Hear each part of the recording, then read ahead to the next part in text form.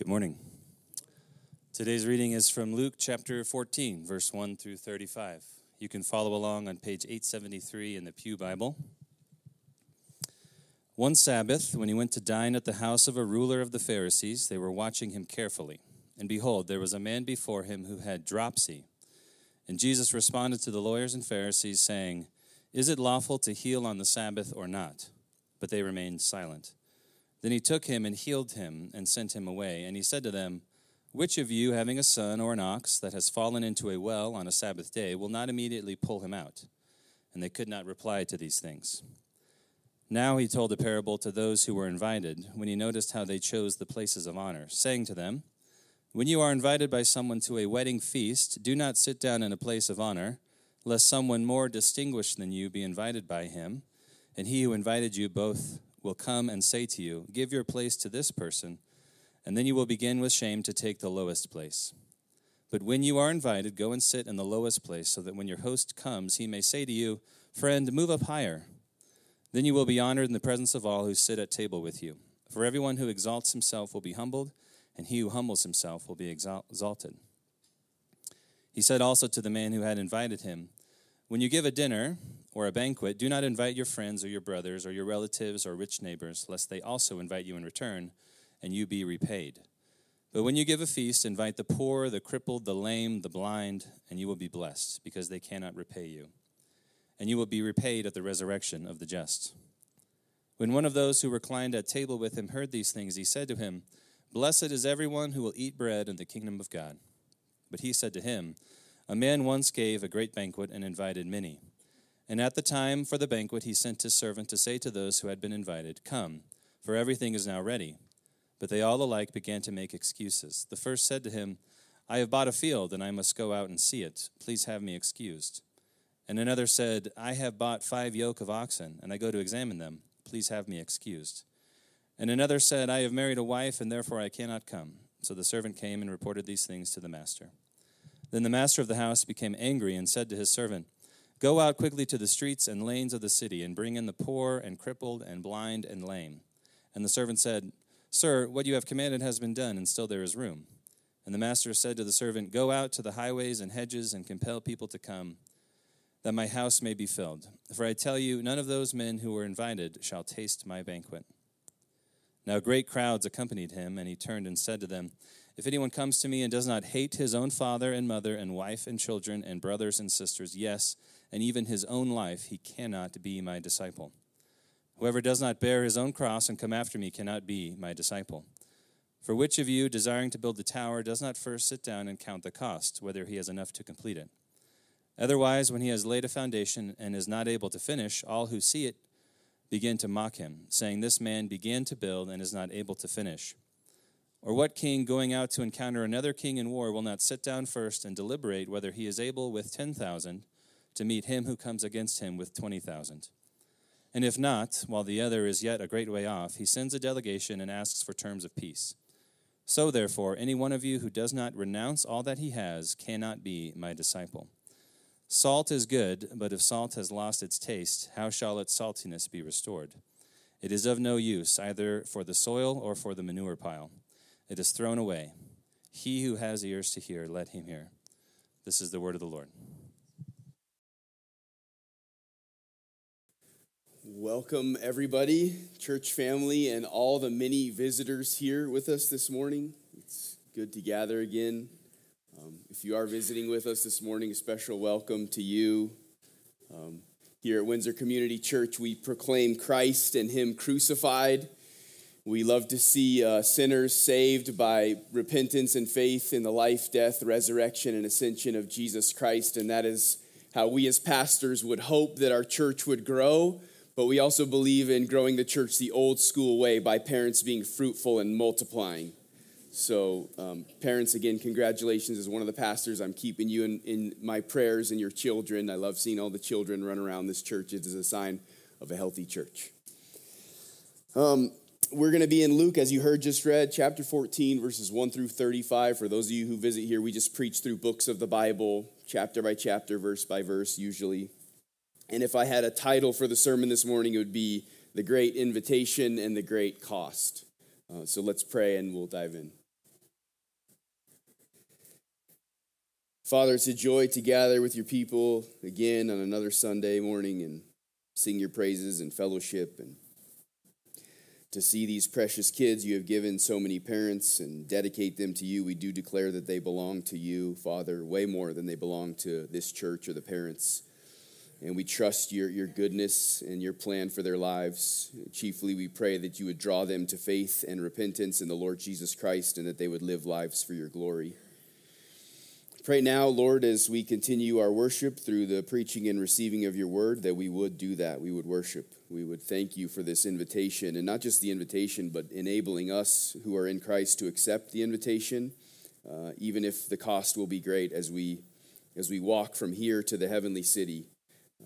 Lord, because your Spirit is in us, enabling us, and you've given us your word and your people. And so we praise you for all the means of grace you give us in our lives to accept and endure and embrace the cost of feasting someday in the house of Zion. We receive joy in the here and now because of that truth and because you're with us, and someday we know we will receive joy that we can't imagine, and we look forward to that day. We pray this in the name of King Jesus. Amen. I was reminded this week of one of my favorite stories ever. It's the book The Giver. Has anyone ever read the book The Giver? Yes, it was required reading for me in 8th grade. This book had such an impact on me because up to that point, maybe I had read one book that I liked, but up to that point, I was like, I don't like reading. I'm an athlete. I just want to do sports. And I read this book, The Giver, and I said, whoa, if reading is like this, I'm in. And so it has a special place in my heart because now I love reading. And so I'm not going to ruin the story for you guys, but I just want to share a little bit. I was reminded this week because I forgot that they had made a movie, and I watched a little bit of it this week. So it's a fictional book. It's about these people who have created this utopian, what they think is a utopian society. Everything's in black and white. No one can see in color. They're cut off from the rest of the world. Nothing's unfair. Nothing's unequal. Everyone has the same clothes. They have the same houses, but they don't call them houses. They call them dwellings. Everyone gets a bike at a certain age, and it's the same bike. Did I say that no one can see in color? Did I say that already? Everything's in black and white, and it's run by these elders, these wise elders, men and women. But there's one guy, we find out later in the story, his name is the Giver, and he has all these memories. No one else has memories of anything good or anything bad, but he has memories of great things. Like the first memory he's going to give the main character is a memory of sledding down a hill in the snow. They don't have snow in this utopian society because they control the climate so they can grow crops year-round. And so there's this old guy. He has all the memories. He holds all the memories of the town. He's one of the elders, and so he can give wise decisions when things come up in this utopian society. And the other main character is this young man named Jonas. And I don't know how old Jonas is. He seems like he's 16 or 17. After his education, he gets invited. For the sake of my sermon this morning, I'm going to say he gets invited, even though he gets told what he's going to do. And he gets selected to be the next receiver of memory. And everyone knows what an honor that is. He's going to get memories from the Giver. So his job for the next many years is he's going to go to the Giver's house, and they're going to do this weird, grab each other's wrists with their hands, and the Giver is going to transfer memories to Jonas. And at first, they're good. At first, like I said, he shows him a memory of sledding down a hill in the snow. But then later, he starts giving him memories of war and of these poachers killing these elephants. And it's a heavy weight. I would argue the weight is equal in the horrible memories of poaching and wars and the great memories of sledding down a hill in the snow, because they can't do that in their utopian society. The point is that for Jonas, the invitation to be the next receiver of memory was an honor, but it would cost him a lot. And he didn't realize how much it would cost him. Nobody else in the whole community knew what it meant to get these memories, to hold these memories. It was going to cost Jonas a lot. The greatest invitations come with the greatest costs. Just an hour ago, I decided to say, you know what another illustration is? Marriage, is it not? Ladies, you gave us signs that you were willing to accept the invitation, so we got on one knee and we invited you to be our wives. We said, please give me your life, spend the rest of your life with me. It was a great honor, but it's been a great cost, hasn't it? You've suffered a lot. Yep, and it's only one way. It's only the ladies that suffer that cost. The invitation to the wedding supper of the Lamb, the great banquet, the feast in the house of Zion, synonyms, all words for the same thing, has been offered and accepted by every person who has placed their faith in Jesus Christ. And it cost Jesus Christ everything to be able to offer us the invitation and to enable us to accept the invitation. And it will cost much to us as we travel to the heavenly city. It's not going to be easy. You know, we preach no prosperity gospel here. It's going to be hard. Life is hard. Paul says in Acts 14:22, through many tribulations, we must enter the kingdom of God. Some of you need reminded this morning that the cost will be great. You did sign up for it, and God's going to enable you to endure the cost. But it's infinitely worth it. Isn't it, Christians? Isn't it worth it? Some of you in here, I will encourage you to count the cost before accepting the invitation into the kingdom of God. It is worth it, but it is going to cost you something. We are in the middle of a section of what scholars call the Jerusalem journey. One commentator called chapter 951, which we're past, all the way up to chapter 19, verse 44, Jewish rejection and the new way.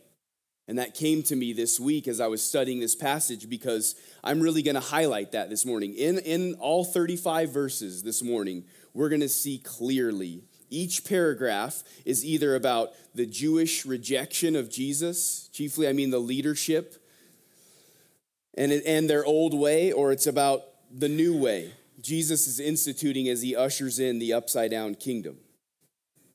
And that's my argument this morning, is those who accept the invitation into the kingdom of God must count and embrace the cost of that acceptance. That's what you guys are reading, okay.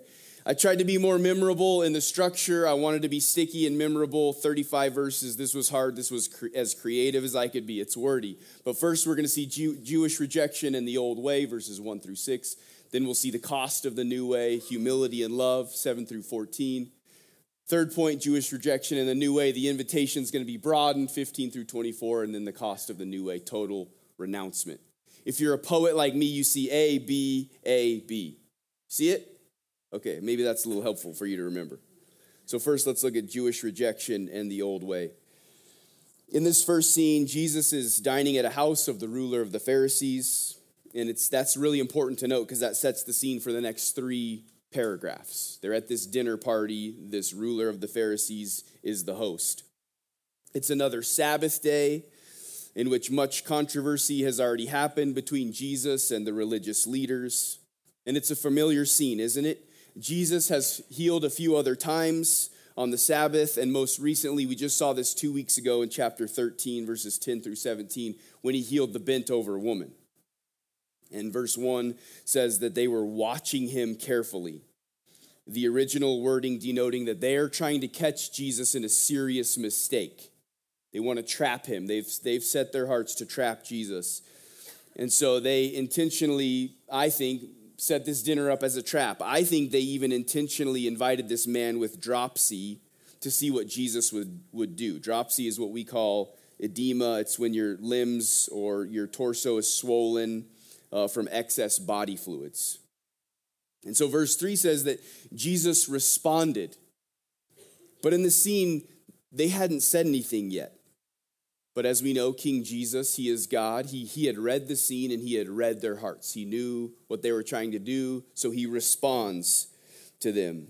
He knows that they're going to get mad at him and call him out for healing, working on the Sabbath. So he takes the initiative and he asks them, is it lawful to heal on the Sabbath or not?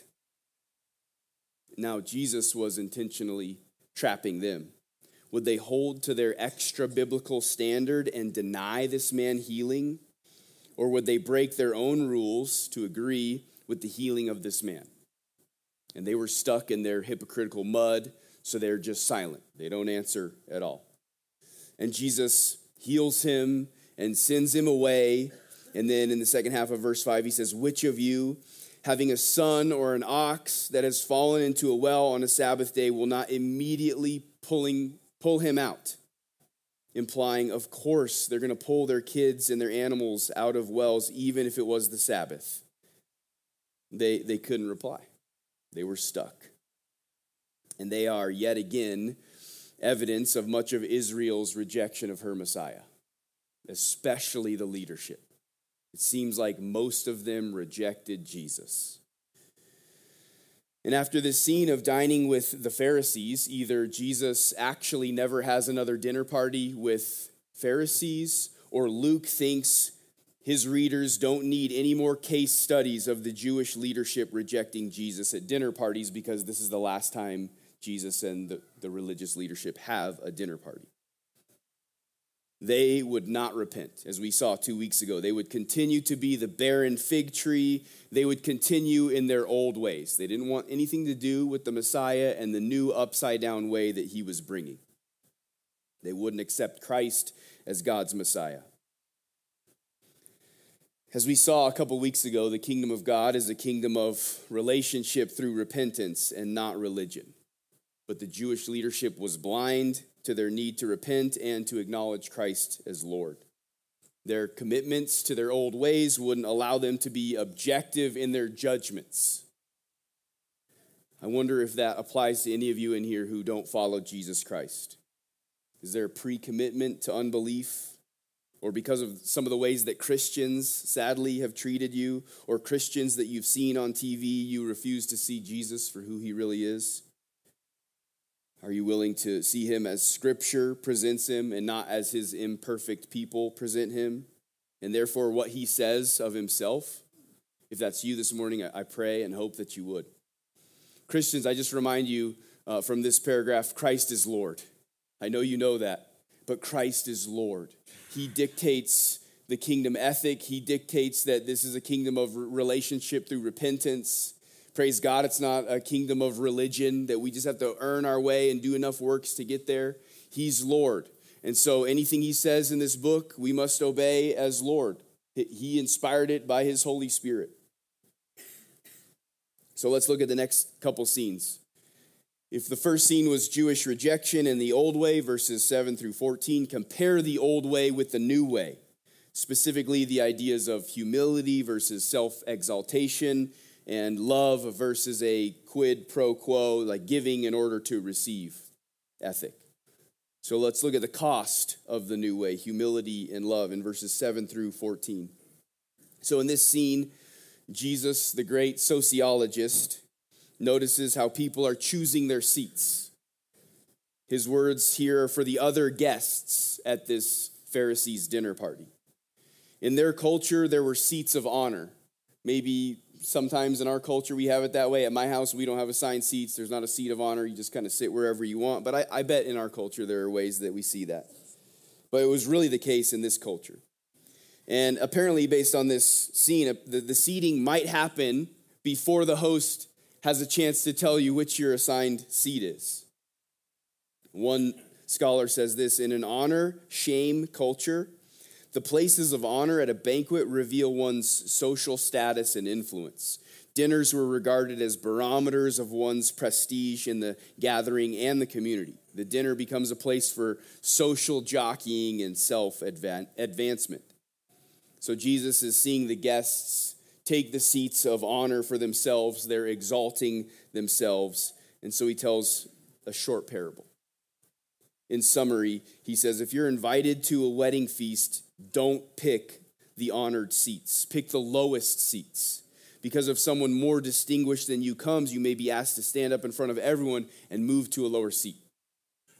Hundreds of years before Jesus taught this, his Spirit inspired Proverbs 25, 6 and 7. Listen to this. Do not put yourself forward in the king's presence or stand in the place of the great, for it is better to be told, come up here, than to be put lower in the presence of a noble. Jesus is teaching what God's word has always been teaching: humility. Don't self-exalt yourself. If you get moved lower, aka humbled, that will be awkward and embarrassing. I get to share a story, no kidding, that I've been dreaming of sharing on a Sunday morning for years. And I finally get to. I've been saving it. I can't wait. Audrey, this is my wife right here if you're visiting. Audrey has, listen to this, 26 first cousins. I have 3. Big family. That means Grandma Carver has 27 grandkids. And one time, I think I can say her, she's not going to listen to the sermon. Her cousin Janelle calls Grandma Carver and says, "Hey, Grandma." And Grandma Carver's like, well, thinking in her head, well, hey, but I have 27 of you. So who is this? And Janelle says, "Grandma, it's your favorite granddaughter." And no kidding, Grandma Carver says, "Oh, hi, Audrey." I mean, talk about just self-exaltation straight into a huge slice of humble pie. And it was awkward because Grandma Carver was serious. Ouch. Janelle, I hope Janelle, we love you. If you listen to the sermon, I don't think she's going to, but the point is to choose the lowest seat, to not think more highly of yourself than you ought. And if the host tells you to move to a more honored seat, you're going to be honored in front of everyone. And then we see this principle in the upside down kingdom, this ethic of the new way. Verse 11, "For everyone who exalts himself will be humbled, and he who humbles himself will be exalted." This principle may not always play out here on earth, but it will on Judgment Day. We could say it's an earthly principle and a heavenly reality. The followers of Jesus should live out this humility, even if in this life it doesn't turn to honor. And that's actually the point, in my opinion. Jesus isn't giving us an equation to get the honor we want every time we want it. It's not do this and you're guaranteed to get honor. I know you're seeking honor. You should keep seeking it. Here's how to get it. That's not the point. The call is for true humility, which means it's not a means to an end. Don't be humble and do humble things as if it's a ladder to get the honor that you really want. You've probably heard the famous C.S. Lewis quote, "Humility is not thinking less of yourself, but thinking of yourself less." You don't have to call yourself names or wish the worst for yourself. Just try to think about yourself a whole lot less. And friends, even Christian friends, this is really hard, isn't it? Like I just challenge you maybe this week or maybe pick a day this week and say, I'm not going to try not to think about myself one time this day. It will be very hard. But by God's grace, we will grow in humility. And maybe some of you have that really humble friend. I was struck as I prepared this week. I have a friend, probably a few of you, but one really came to mind of this guy who he never talks about himself.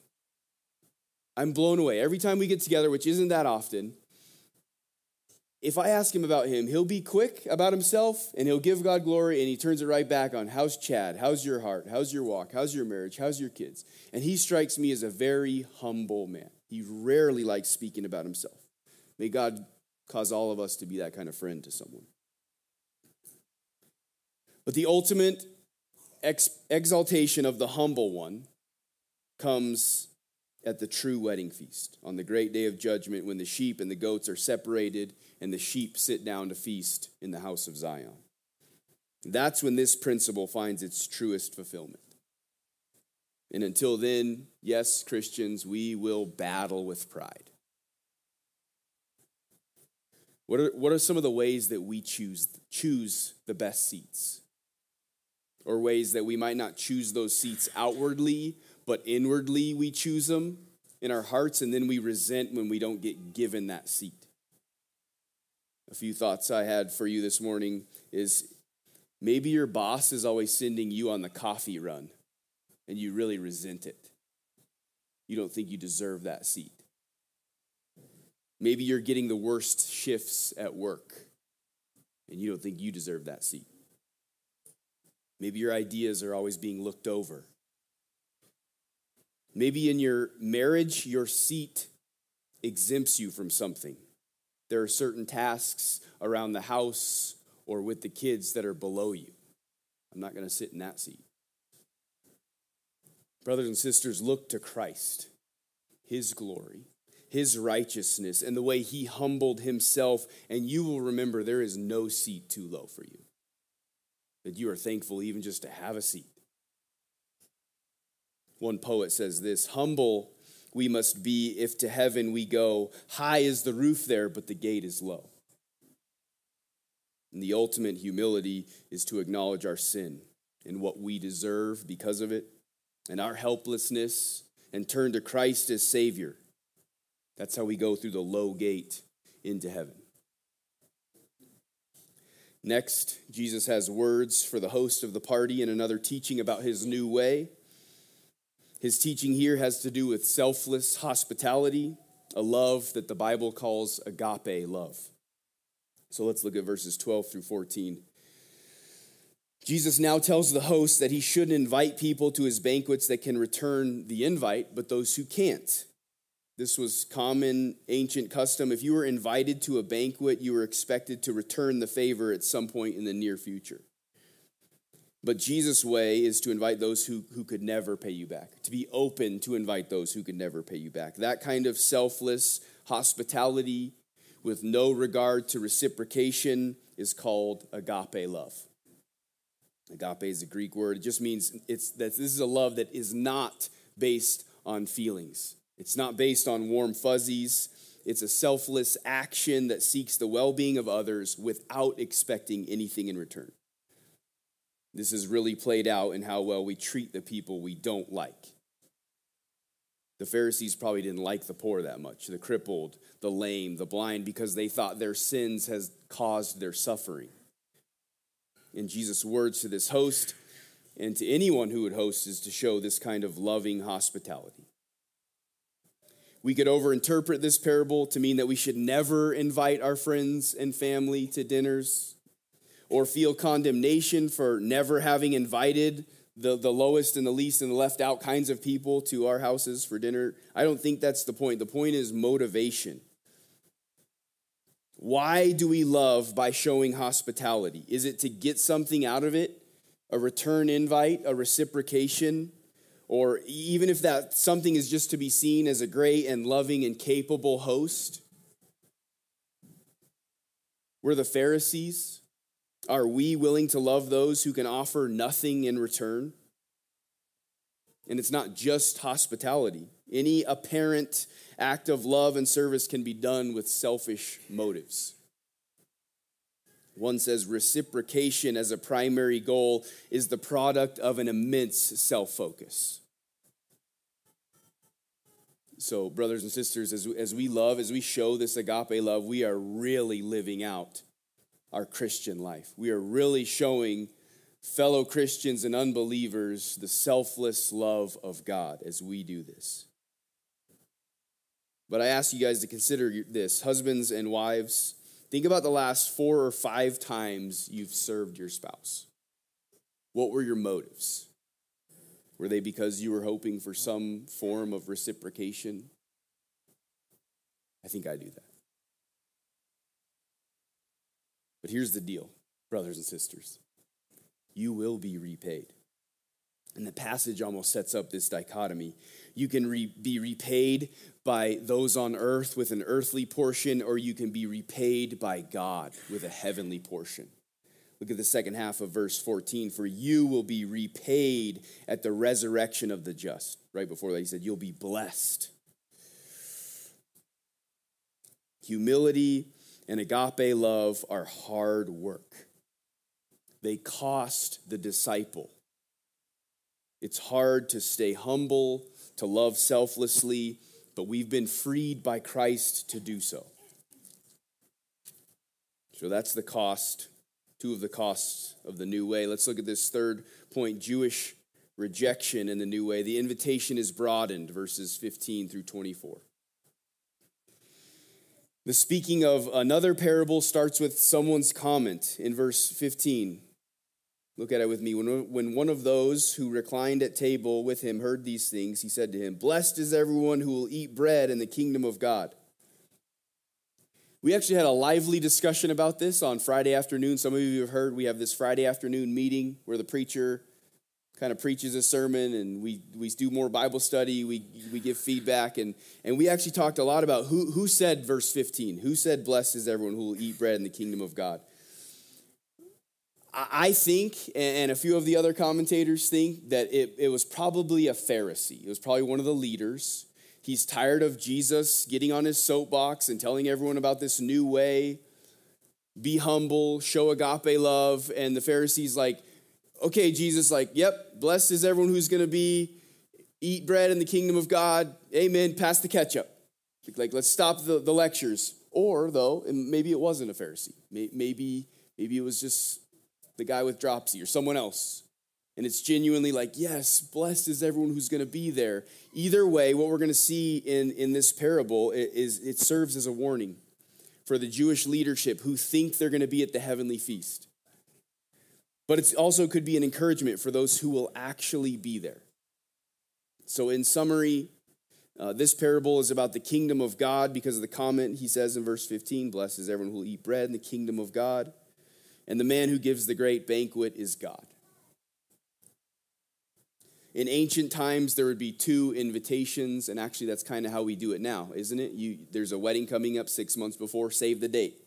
Except in these ancient times, the save the date also had an RSVP, like RSVP right when you get to save the date, and then there would be another invitation later when the servants would go out and say, hey, it's ready, you can come over now. And all who were invited to this guy's great banquet and apparently said yes to that first invitation, start making excuses when the second invitation comes. The first one went out, saved the date. They're like, yeah, sure, we'll be there. Servant comes, it's ready. Nah, here's some excuses. One bought a field. He said he needed to go look at it. Please have me excused. One bought 5 yoke of oxen, needed to go examine them. Please have me excused. Who buys a field and 5 yoke of oxen, significant purchases in this day, without having inspected them before purchasing? Or, dude, if you've already purchased them, like, you can go check them out tomorrow. It's Friday night. Like, go to the party. Check it out on a Saturday. But at least they say, please have me excused, right? They're kind of being gracious. The final guy says, I married a wife, I can't come. In essence, those making excuses cared more about their possessions and their affections. I didn't come up with that. One of the commentators did. Those making excuses represent the leadership of Israel. They had accepted the first invitation to the great banquet. They were like, yes, God, we believe in you. We follow you. We're going to teach others to do it. But when Christ came, they rejected him, and therefore the kingdom of God, and therefore their invitation to this great banquet.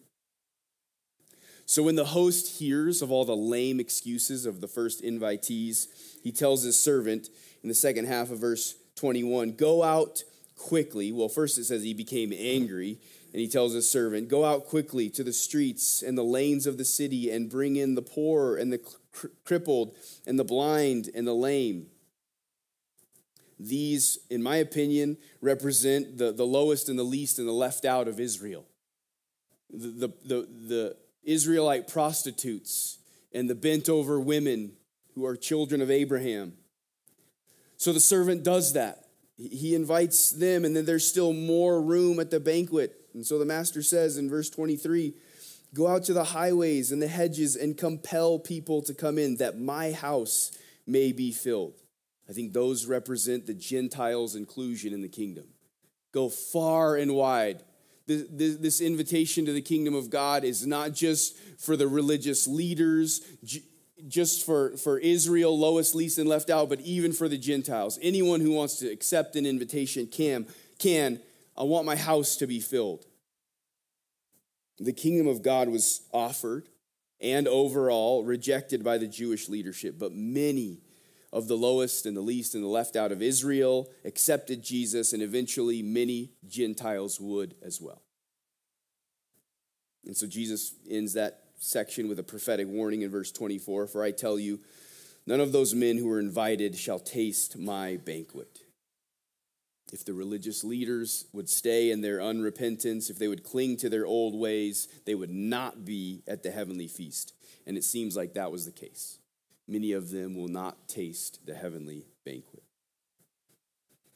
If you're with us this morning and you're not a Christian, you're invited to the feast of the kingdom of God. You accept that invitation through repentance and faith in Jesus Christ. He lived a perfect life. He died on a cross in your place, bearing the wrath of God. He rose again 3 days later. He ascended. He's alive right now. He sent the Holy Spirit into the world, and I pray that the Holy Spirit even now is giving you eyes to see, God is great and glorious and yourself as sinful and Jesus Christ is Lord and Savior, and that you would accept the invitation and join us as we walk to Zion. I would also remind you that, in my humble opinion, no excuses are good enough to not accept this invitation. Not possessions, not affections. And come talk to me after. Because I tried everything. I'm one of those people, I didn't get saved till I was 26. I had all the affections and possessions of the world, and it didn't fill the hole in my heart. But only through a relationship with the triune God, through Jesus Christ, have I experienced joy that I can barely comprehend. And I know that's the story of many Christians in here. But if you want to talk about that after service, please come talk to me about that. Believers, brothers and sisters, rejoice. You're going to feast in the house of Zion. We are going to sing that song with all of our hearts in a few minutes. And fight any affection that would rise above your affection for Christ. But don't forget, there's a cost. There's a cost to this earthly sojourn. Let's look at that final paragraph. The cost of the new way, which means total renouncement. Verses 25 through 35. The scene has changed now. The dinner party is over, and Jesus is back on the path to Jerusalem, and great crowds have accompanied him, so he teaches them the cost of discipleship. He says in verse 26, if anyone comes to me and does not hate his own father and mother and wife and children and brothers and sisters, yes, even his own life, he cannot be my disciple. Now, I know, and we Christians know, that many people have grabbed onto that to prove what a horrible guy Jesus was. Can you believe he teaches this? And he would have been if he wasn't God. But friends, he's God. He's making a powerful point. He's not contradicting himself either. In other places, he says we must love our neighbors and love our enemies. So obviously, we must love our families as well. He's using a rhetorical device called hyperbole. Ask my wife. I'm very familiar with this rhetorical device. Hyperbole, it's an overstatement or a magnification to make a point. That's what Jesus is doing. The point is our love for him must be first and most. But remember, this is about discipleship, not salvation. One who is saved, who follows Jesus, must seek to keep love for God above everything and anyone else. And by the power of the Holy Spirit, we will. And we'll repent when we don't do that. Of course, we love our families and our lives. But it should pale in comparison to our love for King Jesus and our willingness to sacrifice anything and everything for him. But this discipleship is costly. It's hard living a life of taking up your cross, being rejected by many, fighting your sin, dying to self to serve. And Jesus encourages these would-be disciples to count the cost, and then he offers these two illustrations in verses 28 through 32. He says, if you're building a tower, wouldn't you sit down and count the cost to see if you have enough to complete it? Otherwise, if you lay a foundation and you're not able to finish, everyone's going to see and begin to mock you. And they'll say, this man wasn't able to finish. Or what about a king who's going out to a war against another king? Is he going to sit down and deliberate whether or not he's able with 10,000 to meet him with 20,000? And if not, while the other king is a great way off, he sends a delegation to ask for terms of peace. If we're diligent to count the cost in construction and in war, how much more should we be in spiritual things? If we do everything we can to avoid earthly embarrassment and destruction, how much more should we want to avoid heavenly embarrassment and destruction? The cost to follow Jesus is everything or nothing. He gets it all or he gets nothing. He doesn't just want a little piece. It's all his. It all belongs to him. There can be no half-hearted disciples. He says in verse 33, so therefore, any of you who does not renounce all that he has cannot be my disciple. We must renounce everything. It doesn't mean we have to give away everything. We have to sell everything. We have to say, I hate you, wife. I hate you, mom and dad. But we have to say, everything I am and everything I have belongs to you, King Jesus. If you ask me to go to the ends of the earth to bring the gospel and my family says, no, you can't do it, I'm choosing Jesus. I'm choosing obedience to Jesus. If someone in my community group or in this church comes to me and says, I have this struggle, I need help financially, can you help? Every penny in my bank account does not belong to me. And we pray together to King Jesus and say, would you have us help this person? It all is his. And I think that's the point of the last two verses. It seems like an abrupt left turn, but it's not. Salt is good if it's salty.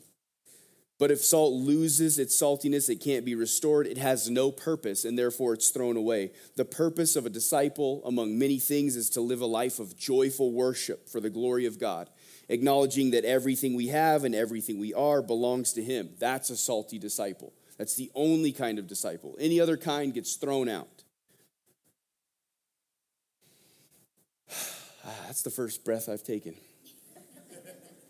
I know that was a lot of scripture, and I kind of sprinted through it.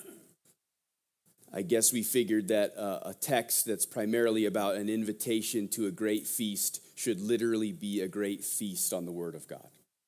There's lots of meat on the bone still. Maybe this week you're going to go back and read chapter 14 and see what else the Lord has for you. Saints, we have received and accepted the invitation to feast in the house of Zion. It's a joyful honor, but there's going to be a cost on the road to get there. It'll be hard. But all the way from here to there, we get God. We get the triune God. We get Father, Son, and Holy Spirit. We get his word. We get his people. He will continue to give us humble pie. He will continue to help us learn how to show agape love to others. He will give us joy amidst the cost now and joy amidst the joy later when we're feasting in his kingdom. Don't be overwhelmed and discouraged at the cost because it's so worth it. And as we read God's word in context, we don't just look at what came before, but we look at what's coming next. Next week, we're going to hear the parable of the lost sheep, the lost coin, the prodigal son, some of the most famous and most beloved verses in Scripture.